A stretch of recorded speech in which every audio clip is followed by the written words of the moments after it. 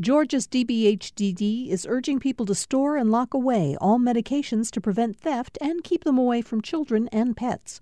Old medications can be disposed at Dropbox locations. Dropbox locations can be found at opioidresponse.info. If you like hearing the news from around the state here on Georgia Today, you'll probably like hearing how Georgia's agriculture economy feeds the country and the world on A Fork in the Road.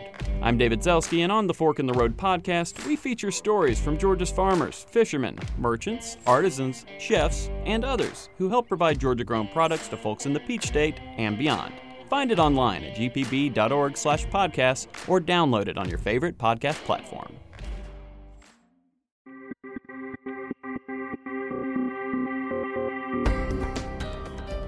Welcome to the Georgia Today podcast from GPB News.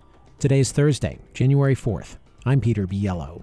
On today's episode, a sheriff's deputy in Metro Atlanta's Coweta County was killed in the line of duty this morning.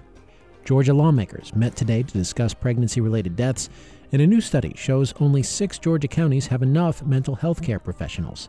These stories and more are coming up on this edition of Georgia Today. A sheriff's deputy in Metro Atlanta's Coweta County has died after being struck by another law enforcement vehicle during a police chase. The county sheriff says Deputy Eric Minix was killed early this morning in the crash on Interstate 85. Police were chasing a stolen vehicle, and the chase continued into Chambers County, Alabama, where the fatal crash occurred. Meanwhile, a funeral service is scheduled for tomorrow for a sheriff's deputy in Metro Atlanta's Spalding County who was killed in the line of duty last week. Sergeant Mark McIntyre was fatally shot while responding to a domestic violence call. House Democrats in Georgia held a hearing today to discuss maternal mortality in the state. GPB's Sarah Callis has more. Doctors, midwives, and doulas spoke to lawmakers about the holes in the healthcare system that exacerbate Georgia's maternal mortality crisis. Sapphira Zayas, a doula and EMT, had a near-death experience when she gave birth. She also lost her cousin from C-section complications. Behind these numbers lie tragic stories of lives lost, families shattered, and futures altered.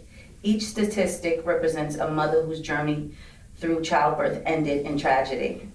It's a plea to prioritize the lives of mothers and the future generations they bring into this world. According to the Georgia Department of Health, for every 100,000 live births, there are more than 30 pregnancy-related deaths in Georgia. For GPB News, I'm Sarah Callis at the state capitol. Piedmont Health has announced the launch of a new cancer research center.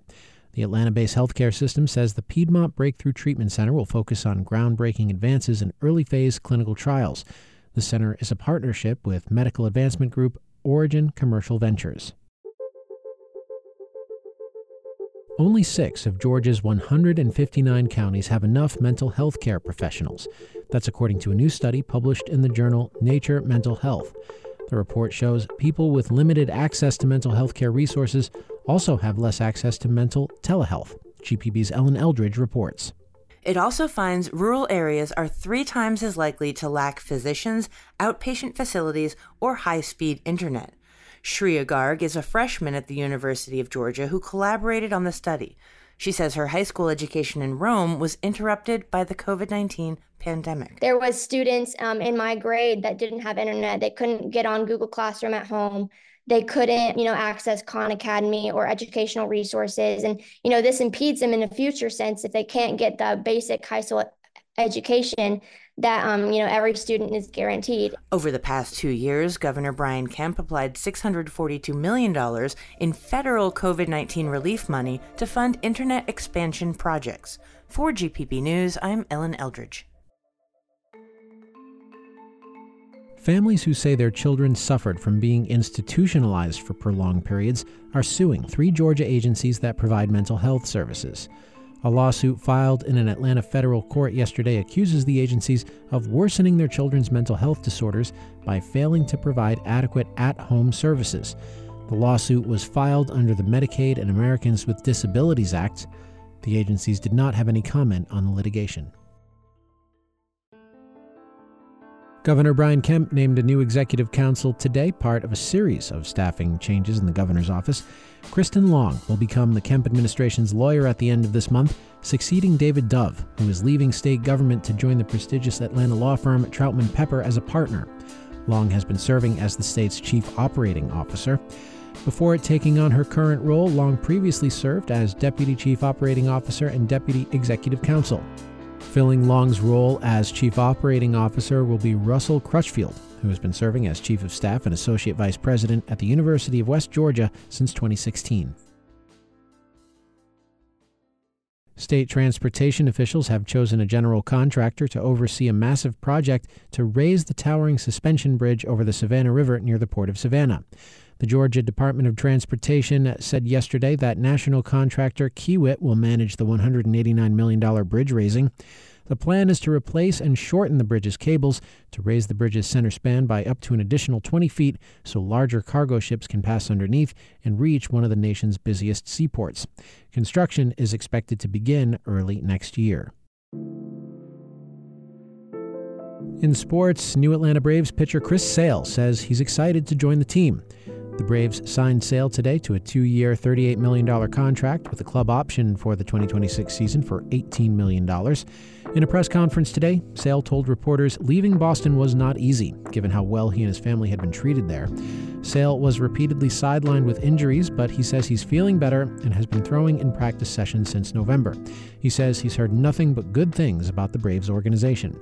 I'm from the South, so Atlanta had a big part of being, a fan growing up.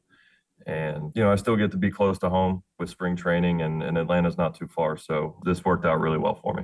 The Florida native pitched 7 seasons for the White Sox before moving to the Red Sox, where he helped Boston win the World Series in 2018. And that's all we've got for this edition of Georgia Today. Thank you so much for tuning in. Remember to subscribe to this podcast. We will be back in your podcast feed automatically tomorrow afternoon.